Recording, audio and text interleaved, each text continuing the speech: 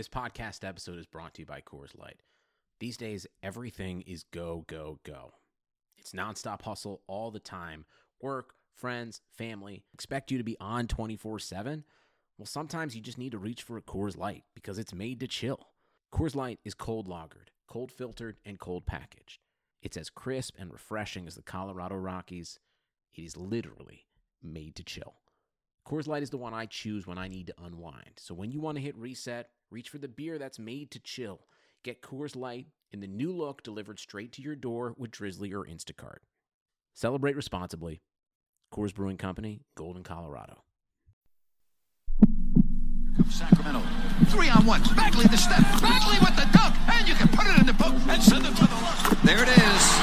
Buddy Hield alone at the top of the Kings record book. Oh, I like to see Fox Force 5 in the open court. Fox into the lane. Oh, if you don't like that, you don't like Kings basketball. Oh. Welcome back to another episode of the Kings Pulse podcast. My name is Brendan Nunez. Got Rich Ivanowski on here as we always do. And how are you doing, Rich? How were your holidays? My holidays have been great. I went to Dallas with my wife's family to visit her nieces and see their grandparents. It's been lovely. So I don't know. For some reason, all these losses, and there have been many for the Kings, they're really not bothering me. But how was your Christmas?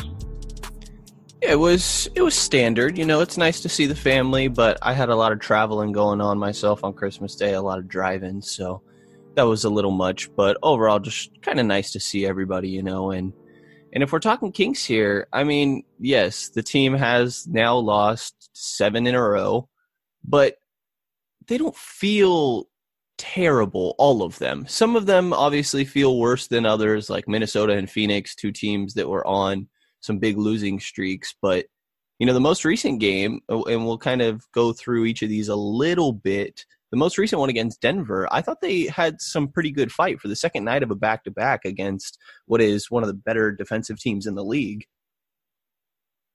Yeah, I mean, if you want to go into the whole moral victories thing, you can look at the second night of a back-to-back in Denver. 5-point loss is a moral victory, but it doesn't matter to me. I think they look bad. I think the team looks bad. 7 straight losses, and then if you want to go back, the last win was at Golden State that you and I didn't even feel like they played well. I think it was 29 turnovers. Right. And then before that was the loss at home against the Knicks. So we're looking at pretty much a stretch of 9 games where we haven't felt like we've seen anything truly categorically good. Yeah, I think that's totally fair. And I mean, part of it, I think Sacramento's not shooting the ball well, but it definitely can't all go towards that. And I think really working back in Fox and Bagley has proven to be more of a struggle than what we would expect, especially since these guys had missed so long, and it felt like that starting unit without them two had really started to grow some chemistry between themselves.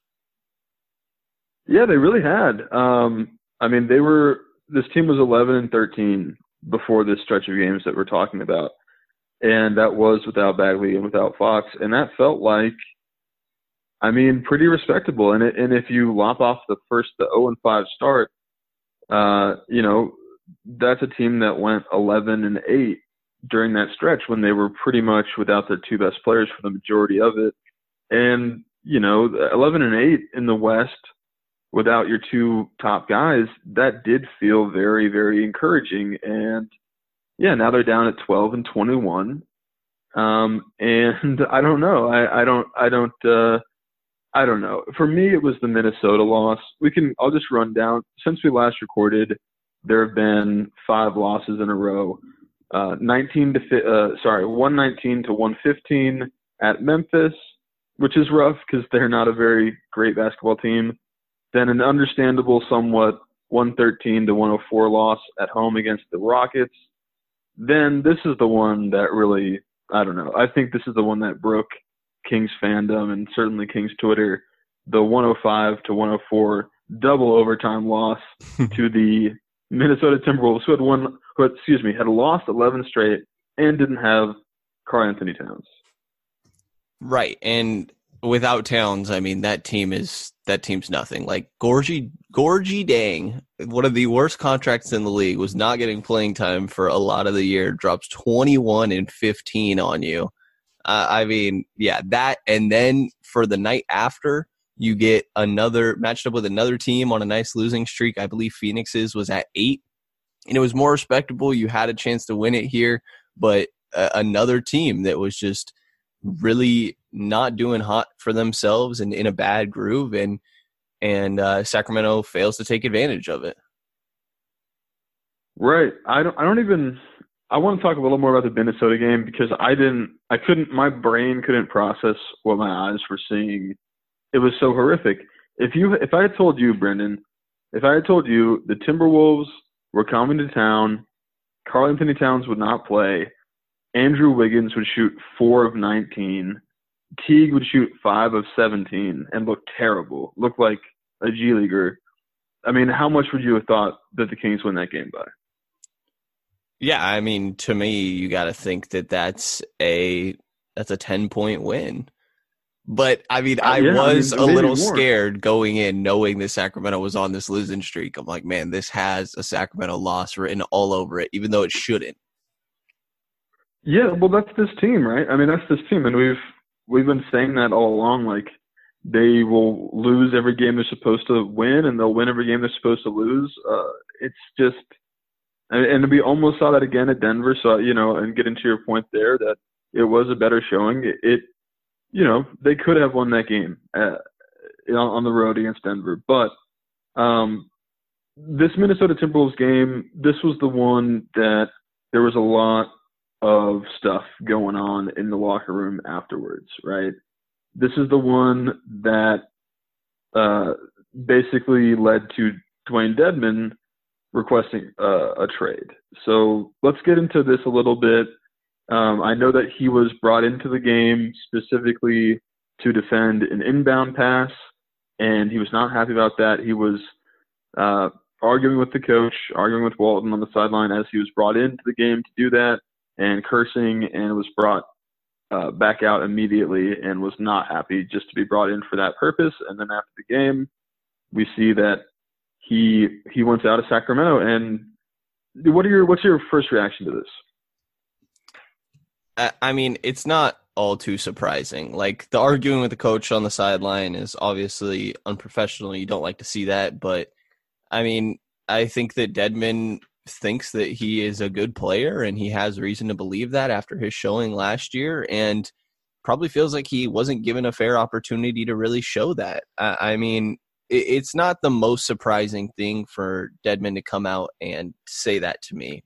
And also one of my first thoughts is that, we've said it before, this is one of his lowest values, if not the lowest of his career right now. So it's not a good time for Sacramento to be trying to trade this guy. It's honestly a disaster if you think about what they spent on him in the offseason and what he was capable of being. We know he's capable of being a good player. Like, we just know that. That's just a fact. We have enough proof. It's there.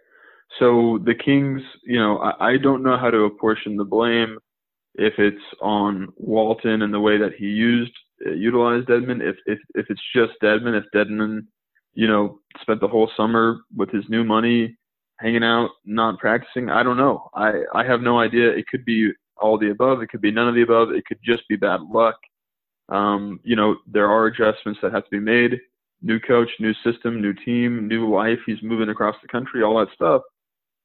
But whatever, it doesn't matter. It doesn't matter who the blame goes to. This is a disaster. To spend that amount of money on a good player and then to have him be this terrible and then to request a trade, I mean, it's truly a disaster, right? Yeah, it really is. And it sucks. I mean, this is the guy that we pinned as our number one option in the offseason, what we thought was a pretty perfect pick next to Bagley, at least in a short term. And yeah, and this Shams report comes out and says Coach Luke Walton is believed to have soured on the 30-year-old, being Dedmon, and the sides believe their union can't be salvaged. I mean, like, I would have preferred a report coming out saying almost like an ultimatum of play me or trade me, which, it's not that much better, but it would mean that there's a chance that Dedmon can play himself back into the rotation. Like, it feels like, Carmichael Dave was throwing a couple things out there, practically saying that he heard Dedmon's time is completely done in Sacramento, which isn't surprising after the Shams report, but it's not like, it doesn't feel like something that's salvageable where Dedmon could work his way back into the rotation. Yeah. The report definitely is coming from Dedmon's camp. That's definitely who's been talking to Shams Charania. It only makes sense that that's just looking at the way that it's phrased and all that stuff. Obviously the Kings wouldn't leak this out. And yeah, included in there is a note about how multiple teams have interest in Dedmon. And even that doesn't really encourage me much because since we know it's coming from the players' camp, there's no reason for them not to, right, build that up a little bit. So I don't know. I don't know if there are teams that are chomping at the bit for Dewayne Dedmon's services after what he's done this year and then requested a trade. I mean, like, he's playing badly. He's obviously upset with the coach. He's, yelling at his coach on the sideline and he's asking for a trade. That's not an appealing player. His value is as low as it could possibly be. Outside of him, like, losing a leg in some horrific accident, his trade value is dead zero. Right, and at very least it was released by James Ham that the Kings were not going to apply any pick compensation in dumping Dedmon, which thankfully, I mean, there's no reason to need to do that. And, like, some hypothetical to throw out there that somewhat intrigues me and I think could for Dallas as well would just be like straight up for Courtney Lee, who's an expiring deal. I think that Dedmon could be a nice fit next to Porzingis, but yeah, I mean, that's really what you're looking at. You're really just getting rid of him. You're not getting anything in return. Maybe very best case scenario, you're looking at like what the Kings traded away to get Harrison Barnes. Like if you got some Justin Jackson type guy back, but even then I'm hesitant to think that you would get that. And more than likely, I mean, would you think you're just kind of looking at an expiring contract here? Yeah. I mean, so the Ham report, the Ham article, he said, I believe the way he phrased it was that the Kings aren't going to sacrifice their future to get off Dedmon. But I believe, and I don't want to misrepresent his words, but I think he was, he also said that the Kings have 7 second-round picks in the next 2 drafts, and so I'm not sure if he even meant that they won't give up any picks. I wouldn't be surprised if they give up one of those 7 seconds, because that's not going to affect the future of the team. To be fair, but right. Yeah, I mean, I could see them giving up a pick or 2 in order to get off of his money. Because you bring up the Dallas example, sure, Courtney Lee is a great guy to look at as just an example of someone who is getting a chunk of money that matches Dedmon this year and is expiring. But I don't really see the Mavericks looking at his contract for next year and being like, man, we really want to pay Dewayne Dedmon $13 million next season. So, I mean, there is one team that I see that for.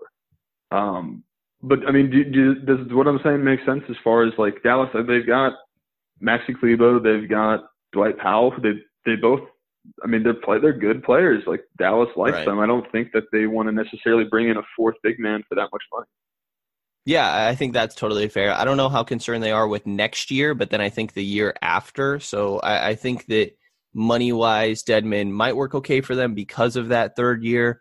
Only $1 million guaranteed of the 12, but you have a really good point with, I mean, Kleba and what is the other big you mentioned? Dwight Powell are both very serviceable 5s that they have there. Yeah, I'm working on an article right now about Dewayne Dedmon trade destinations, but there's one team that stands out above the rest for me, and it's Charlotte. I think that they don't have any big man that can shoot whatsoever. They're playing Bismack Biyombo a ton of minutes. Cody Zeller, who's their starting center, is one of the most injury-prone guys in the league. I think he played 30 games last year, 40 something the year before that. They've got very little going on in the front court. And, they could honestly, like, Dwayne Dedmon could honestly really help them, even if he's not the elite version of Dedmon we've seen in the past. Even if he's like 75% of that, he would help them. And Charlotte's in 9th place in the East, and they might actually want to try to make a run at the 8th seed. So, and they got, salary that can match pretty easily. So for me, the most likely destination, or I'm not going to say likely, but the on paper, what makes the most sense to me would be something like Dedmon for Michael Kidd-Gilchrist and a second. Yeah, and I mean, Michael Kidd-Gilchrist is a guy that could help this team right now. I think that he could help the Kings a little bit short term because I believe he's expiring, right? He's expiring, and he's very not good at basketball. I'll admit that, but he's at least he's got some defense. A small forward. Right. I mean, he's out of their rotation, out of the Charles rotation. And, he's got some defense on him. He's a 6'6" guy. He can play either forward position. He's kind of like, if Barnes or Ariza were to miss any time, he would legitimately help. So, I mean, that's, to me, if you get MKG and you get a second-round pick, it's still a really tough way to end the Dwayne Dedmon saga, but that's the best-case scenario that I can see. Right, for where it's at right now. I think that's interesting. And like you mentioned, Charlotte being surprisingly better than we expected this year and fighting for that playoff spot with Devontae Graham's emergence. That's interesting. I wonder if, because they're one of the very few teams, I think there's only five or six with real cap space going into this offseason. I wonder how that would impact their thoughts there, holding on to, then they would be left with about $12 million compared to $24 in offseason with that Dedmon deal. But I mean, who are they really going after in this offseason? You mentioned they have this big hole at the center spot, and if they feel like Dedmon can fit that, maybe that's as good as any offseason signing they were to get, since most teams are not focused on this offseason anyways, with there not being a major pool of talent out there. Right. Well, that's exactly right. That's the only downside for them would be to limit a little bit of their ability to spend. But at the same time, they have not been aggressive in the free agency market, and this is not a good year for free agents. So I think they could maybe look at that $13 million for Dedmon next year and be like, hey, we would have paid that. We would have paid that if he would have came here. So, I mean, that's the only one that really works for me. The Kings Pulse podcast is recorded and hosted on Anchor. It is the easiest way to make a podcast, and it is 100% free. It gives you everything you need to record, edit all of it so it sounds smooth and professional, and upload it all from your phone and or your computer.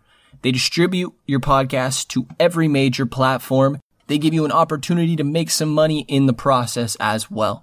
Download the Anchor app or go to anchor.fm to get started. The other bit of news that came out, I don't recall if it was the exact same day, but it was Buddy Hield really just vocalizing his unhappiness with really just sitting a lot of the end of close games. And it started with sitting the entire fourth quarter of that Houston game and then down the stretch in Minnesota as well. And I mean, Luke said it was revolving around his defense. And we've said it all year that Buddy really has been a terrible defender here. So what were your thoughts when you first heard Buddy talking about this?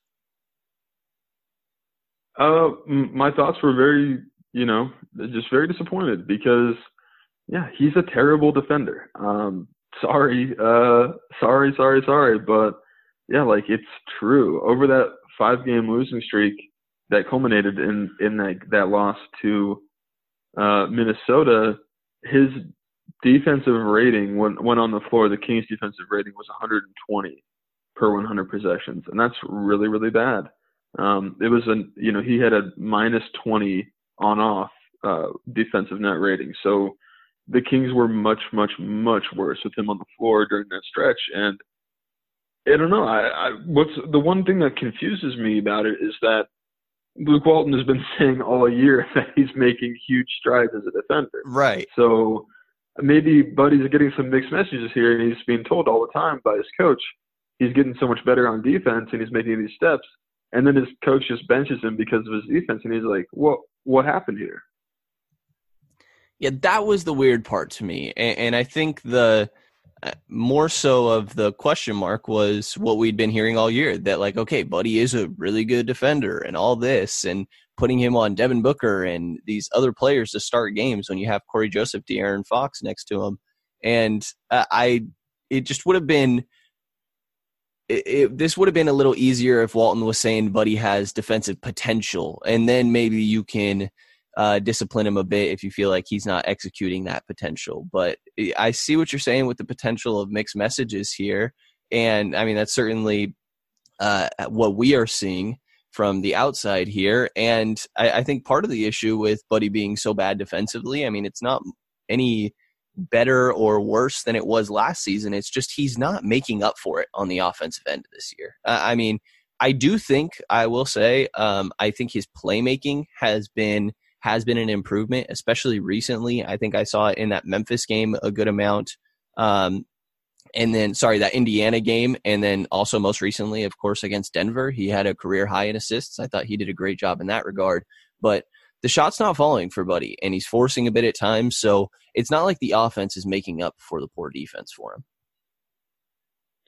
Right. The offense isn't making up for it anymore. It isn't covering it up anymore. And then the fact that the team isn't playing fast is really making it more obvious as well, because we saw all last year, the Kings were sacrificing defense, or, they were de-emphasizing defense in order to just run and gun offensively.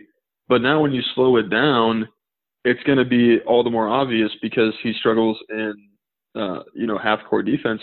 He had some, just his speed alone and his effort is going to mean more in transition defense than it will in a half-court defensive set, right? And there's going to be less decisions for him to blow on rotations, and he does blow them constantly. Yeah, very often. That's just something that you're going to see from Buddy here. And did you happen to see that one play where I put it on Twitter? I pulled the video and put it on Twitter, and it, I had some people, definitely agree with me, and then a few people disagree that it was a bad play. I thought it was a horrific play. It's where he left Malik Beasley completely open, like 20 feet of wide open space at the three-point line, and Beasley's a 40% three-point shooter. The ball didn't go in, but he was tagging Miles Plumlee, but he was tagging him like from the backside where he's probably not even really going to affect the pass anyway. Like, best chance he's got on that play is to foul Plumlee. And, and Richaun Holmes was on his inside between Plumlee and the ball. And yeah, he definitely got caught flat-footed, which is rare for Holmes. And Buddy saw that and tried to help, which is good. But Buddy committed so hard to the help that he got caught flat-footed just sitting under the bucket where his man is now completely open for three. Yeah, I think that Buddy had the right idea in needing to tag Plumlee there. He was just late to do it. Like, he needed to get in front of him before Plumlee rolled. And like you said, he overcommitted after. So, I mean, he has the right idea to him, just got the thought a bit late there. And yeah, I mean, he has no sort of impact being down low, of very late recovery when it's pretty obvious that it's going to end up back in Beasley, like you said, wide open and a 40% three-point shooter. Those are the type of things, I mean, that you just kind of have grown to see and almost expect from Buddy at times, which sucks to say, but it seems like he has the right idea at times defensively, but it just happens a bit late. And then And then making up for trying to recover is definitely not a strength of Buddy on the defensive end. That's exactly right. I mean, like, so he has the right idea, but like half of it, where the right idea is you kind of split the difference, where you kind of show to tag, like you kind of come, you go about half as hard towards Plumlee, or you dip in there and then you sprint right back out, because Holmes recovered quickly enough that, at the last half of that play, Buddy is just doing nothing. He's not helping anything. And then, like you said, so I don't know if you just mean on the defensive possessions, but then on offense, he tries to make up for it too. When he blows a play or he gets blown by on defense, I think that he wants to make up for it on offense, and that can lead to him over dribbling, being a little bit too quick with the trigger. And he tries to do a lot of hero ball stuff, either to make up for his own defensive lapses or to make up for his own missed shots on offense. It seems like he's constantly trying to get back whatever. Like, he has got too good of a memory where when he blows a play, he's just thinking about it until he hits one. Right. And it's that I have to make up for it individually rather than doing it within the flow. I mean, there's times this year where, no Fox, no Bagley, even times of no Bogdanovich, where you've kind of needed Buddy to create, and it's just been disappointing that he hasn't been the most effective in that way. But I definitely see what you're saying with him really being overly aggressive, almost to make up for these constant defensive mistakes. And, I mean, it just isn't going to pay off very well. Buddy's not a guy that can create his own look. Now, I think in this Denver game, I don't think I saw that all too often. I was really happy with what Buddy gave the Kings, especially, like I said, that playmaking. I thought him and Fox really kept the offense going in that Denver game. But in general, throughout the year, I mean, Buddy, it's really just been really disappointing on both sides of the ball. He, like we said, I mean, for the defense being so bad and him not making up for it on offense at times, not even feeling like a plus on offense because he is forcing in the way that you're saying, is just not what you would hope to see from a guy you just signed to a nice extension. Right, and I wasn't even happy with his passing in the Denver game. I get it, like he had a career high 8 assists, but assists aren't the best way to calculate. We know that. Like, we know, I'm trying to remember who it was now, but someone was saying that assists are the worst stat in basketball. I just think he's making a little bit of different reads, though. Like, I think he's making one. And that's fine. Yeah. Like, that's fine. Like, I can say progress, but there was also, so he had 3 turnovers, but there was also times where he would dribble the ball off his own foot and someone else would pick it up. There was one specific that I'm thinking of where he's got his handle going and he drives kind of baseline to the right side, and then he loses it off his own foot. And then Richaun Holmes has to dive to the ground, and he gets it, and he's able to kick it out to Fox from the floor, from on his back. And then that turns into kind of a 4-on-5, and there's 2 seconds left, and Fox just has to chuck it. Like, that's essentially a Buddy turnover. We're not seeing that on the stat line, but there was way too much of that for me.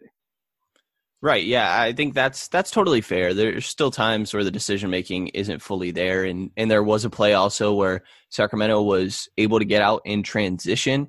Actually, really, it was mainly Buddy got out in transition, and he went up like 1-on-4, and he got lucky that Sacramento ended up getting the ball back. But, yeah, I mean, there definitely is still decision-making issues from Buddy Hield that we've kind of grown to expect at this point. But I think that there has been development for his passing, but yeah, there's still a lot left to be desired.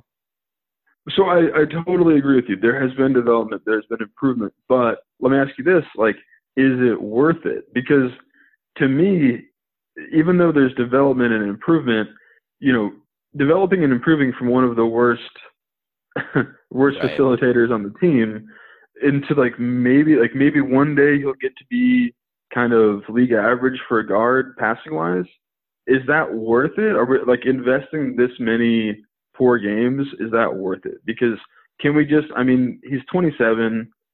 or 28. I was like, it's so hard to keep track of this dude's age, honestly. He's 27. So is it worth it to kind of try to develop the ball handling and the passing of a 27-year-old when he could just be good at what he's good at? Yeah, that's interesting. I think somewhat, but maybe not to the extent that Sacramento has been. But also I think that they kind of were forced that hand a little bit at times during the year. Not so much recently, like with De'Aaron back. Yeah. I think that a lot of that should go towards him, and I would like to see more of it go towards Bogdanovich and Barnes than Buddy. But sure, they've been forced to do that a little bit more than you would hope this year. But you have a good point. I don't think that that's something they came into the year saying, okay, we want Buddy dribbling the ball and really making plays for everyone else as a primary form of offense. Yeah, and Joseph as well. He's a very good distributor. So yeah, he's been really underwhelming there for me this year, though. And that's fine, but like we know what he's capable of. I certainly would rather have Corey Joseph set up Buddy than Buddy set up Corey Joseph. Right. For goodness sake. And that's what we've seen. We've seen the latter. But yeah, I mean, you've got Fox, you've got Bogey, you've got Joseph. Like that's not in this game. All we're healthy. You're absolutely right. There's been plenty of games where that's not the case. But when those three guys are healthy, I don't need to see Buddy Hield be point Buddy. Yeah, that's totally fair. I could go without seeing point Buddy for a good amount of games here. I have no issue with that. So then I guess we kind of covered it with him. Was there anything else just about these comments he made after the game? He did walk them back. So we know he did. He apologized to the team. Corey Joseph said that he apologized to the team. Luke Walton said that he was impressed that Buddy apologized. But, yeah, I mean, he was really – I don't know. I mean, how do you feel about him talking to the media like that? I mean, should he keep it within his teammates, within the locker room? Yeah, I definitely think that he should, but I think Buddy's kind of shown to be a little bit emotional and up and down at times. Like we saw it with his contract negotiation. He was really upset with that and vocalized it to the media. And then again, upset with his lack of playing time. I think it would be better to keep it internal, but it's not a great look, but I don't think any of the guys on the team are really going to take it all too personal. My concern would be his and Walton's relationship. But I would prefer to see it be kept within the team. But I don't think it's the biggest deal to hear this come out from Buddy. It's not a good thing. It's not the end of the world. It's not a terrible thing. But it's disappointing because you really can't lose the locker room when a team is 12-21. New coach with a 4-year contract, a player's 4-year coach, extension for supposedly. the GM. Right, yeah. A player's coach that was supposed to satisfy everybody, all the personalities in the locker room. I don't know. It's not good, but yeah, I don't know what else to say about it. Yeah, on a different guy that I know you have not been the biggest fan of, was there any news on why Ariza did not play in that Phoenix game? In the Phoenix game, Walton said that he was not feeling well. Okay. I'm guessing he was kind of referring to like a illness of some sort. But Walton said that Ariza could go. Ariza told him, I can play, but I'm just not feeling good at all. And so Walton said, all right, well, we'll just, we'll go with James, and we'll reevaluate him in a couple of days. Got it. Okay, yeah. I wasn't sure if there was news I had missed on that one. And then, yeah, in Denver, Ariza didn't play all too much either. I'd be curious to see if his minutes are potentially trending downwards, but he's kind of been up and down throughout the year. I think that obviously more so on the higher side, but be interesting who starts to lose out on some minutes when everybody gets healthy here. And De'Aaron Fox came back after going out in that Minnesota game with back spasms. But Marvin Bagley still looks like he's going to be out for a couple games here. Right. Right. He had an MRI. We don't think we got anything conclusive on that on the report. Fox's MRI was clean for his hip. The back spasms, he seemed to play through it. Had a big old belt on. I don't know if you noticed that on the bench, but yeah, he seems to be doing all right. And then Bagley, the MRI, we don't know what came of that, but we know he's seeing a foot specialist. It looks like a middle of the foot sprain, midfoot sprain. Are you concerned with the amount of time that Bagley is missing? It seems to be something that pops up again and again. Missed time with this or that. You starting to get worried at all? I'm worried about his lack of development in this year. Like, I think that there's a chance he's missed a large portion of this season. It feels like you've hardly seen him. He hasn't been able to get into a groove. So I worry about his development curve and really slowing down with missing a majority of this season. But I don't have too many concerns about like long-term injuries keep on popping up, because they do feel like they are all something different. Sometimes you can just get a bad hand, and I think that Bagley's just been a little unlucky with some of these that happen to him. There are worries that he could just be a little injury prone, but to me, they're different enough that I don't worry about him just constantly being unavailable, and more so about losing this year of development time since he is so raw already. Yeah, I don't know. I don't know that it's necessarily more encouraging to me that it's all over his body, foot, hand, knee, thumb, back. Like it's better than the same knee blowing out over and over and over again. I agree with that. But so Bagley has been available to play in 114 games. This is from our friend Tim Maxwell. He's been available to play in 114 games. He's missed 2 games due to back spasms, 12 games with a sprained knee, 6 games with a bone bruise, 22 games with a fractured thumb, and now 1 game at least with a sprained foot. It just seems like a lot. It is. Harry Giles has played more games than Marvin Bagley. Has he really? That's an interesting stat.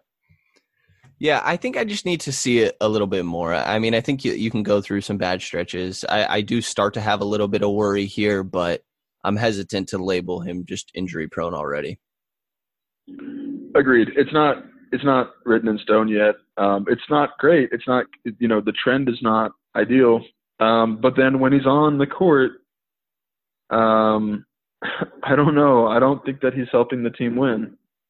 I don't either. It's definitely rough with him out there, but you're making that long-term investment with giving him the playing time right now. And in Marvin's absence, we saw Harry Giles play the backup 5 in this Denver game. Have not seen him for a good while. And there were a couple Wenyen Gabriel minutes in that Phoenix game as well. Yeah, and thank God. Thank God. What has happened? Like, this is my theory about this Denver game, is that things have been so bad for so long that just playing Harry Giles in this game has bought the Kings so much goodwill.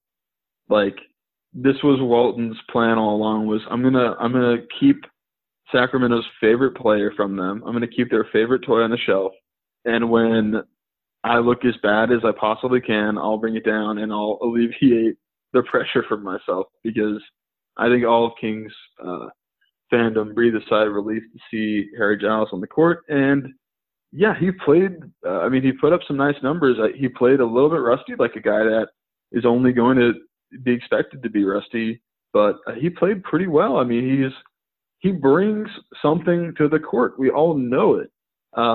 Love to see him passing out of the high post. The defense still needs a little bit of work. He can be a little bit of a foul machine at times, obviously, but he brings a level of excitement, a level of scoring, a level of passing. It's great to see him. Yeah, it really is. I mean, you touched on most of it there. I mean, a lot of it is his passing that he provides on the offensive end in like the short roll or out of the high post, the elbow. That is always really great to see from him. Quick decision making really helps the offense. And yeah, I mean, 17 minutes for him to get out there. I think you mentioned the fouls. That's kind of been an issue for Giles. I think just being a high energy guy and not the smartest rotationally on defense quite yet, that's going to happen. There were just a little bit of tic-tacky ones where he's guarding a guy in the post and put both of his hands on his back, where the ref's going to blow that whistle every time. I think that it's a little rough for him getting bodied by a guy like Miles Plumlee. But yeah, overall, I mean, to me, like, it's nothing that unexpected from Giles, but it still is like, okay, this guy should be getting minutes. Yeah, he definitely should be. There's no team in the NBA that wouldn't give him minutes except for the Sacramento Kings. It's astonishing. And I absolutely believe that he will be gone from the Kings next year, because I think that anyone in their right mind sees him and says, hey, he's worth a 1 year, $5 million flyer. Yeah, I mean, why not? And Harry definitely does not have any reason to stay in Sacramento, despite his praise and love for the city that he's not shy about showing. But what else do you got here, man? That's about it. Anything else coming to mind? I mean, we're going to it'll be a home game, but the Kings are so lucky to face the LA Clippers, trying to break that. This would be the game they win somehow. Yeah, we all say that, but it's gonna be a tough one at home against LA on New Year's Eve. Yeah, this is where they beat the Clippers and then lose to Memphis on the 2nd. That's exactly what's going to happen here. Oh yeah, you owe me a lunch, by the way. I do. You totally called the 2 straight losses. Anyway, my gift to you for Christmas is to don't worry about that. Buy yourself a nice poke bowl. But I gotta run. The family's back home. The girls went to the library, but now they gotta go play with their uncle. So Merry Christmas, Happy Holidays to all you guys out there. Hopefully there's a win waiting for you on New Year's Eve. Yeah, there we go. Happy holidays to everyone listening. And we're relaxing a little bit during our own holidays as well, but we'll be back on regular schedule here for the upcoming weeks. So thank you to everybody for listening to this episode of the King's Pulse podcast, and you'll hear from us again in the next couple days.